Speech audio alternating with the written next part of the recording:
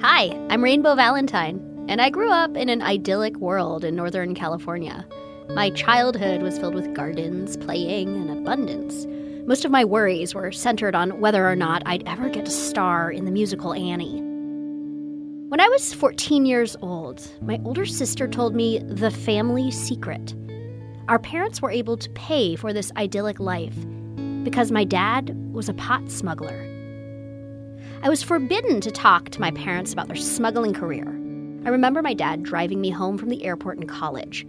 I wanted to broach the subject, but when I did, my dad abruptly pulled over, slammed on the brakes, and, well, I'll let him tell you what happened. I remember very much stopping the car and saying to you, it is critical that you never speak of this to anyone, ever. Because more than anything, loose lips sink ships.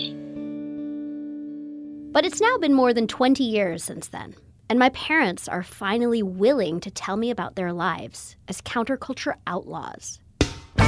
My mom and dad both grew up in the world of the counterculture with rock and roll, pot, acid, art, and free love.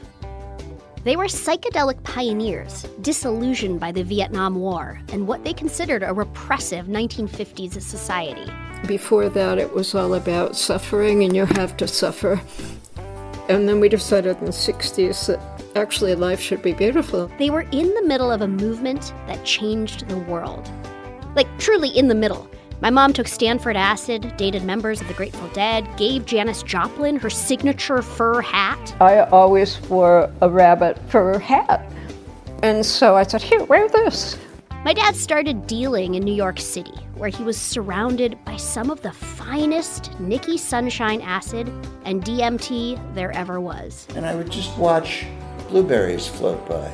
As the blueberry would float by, it would say, blueberry.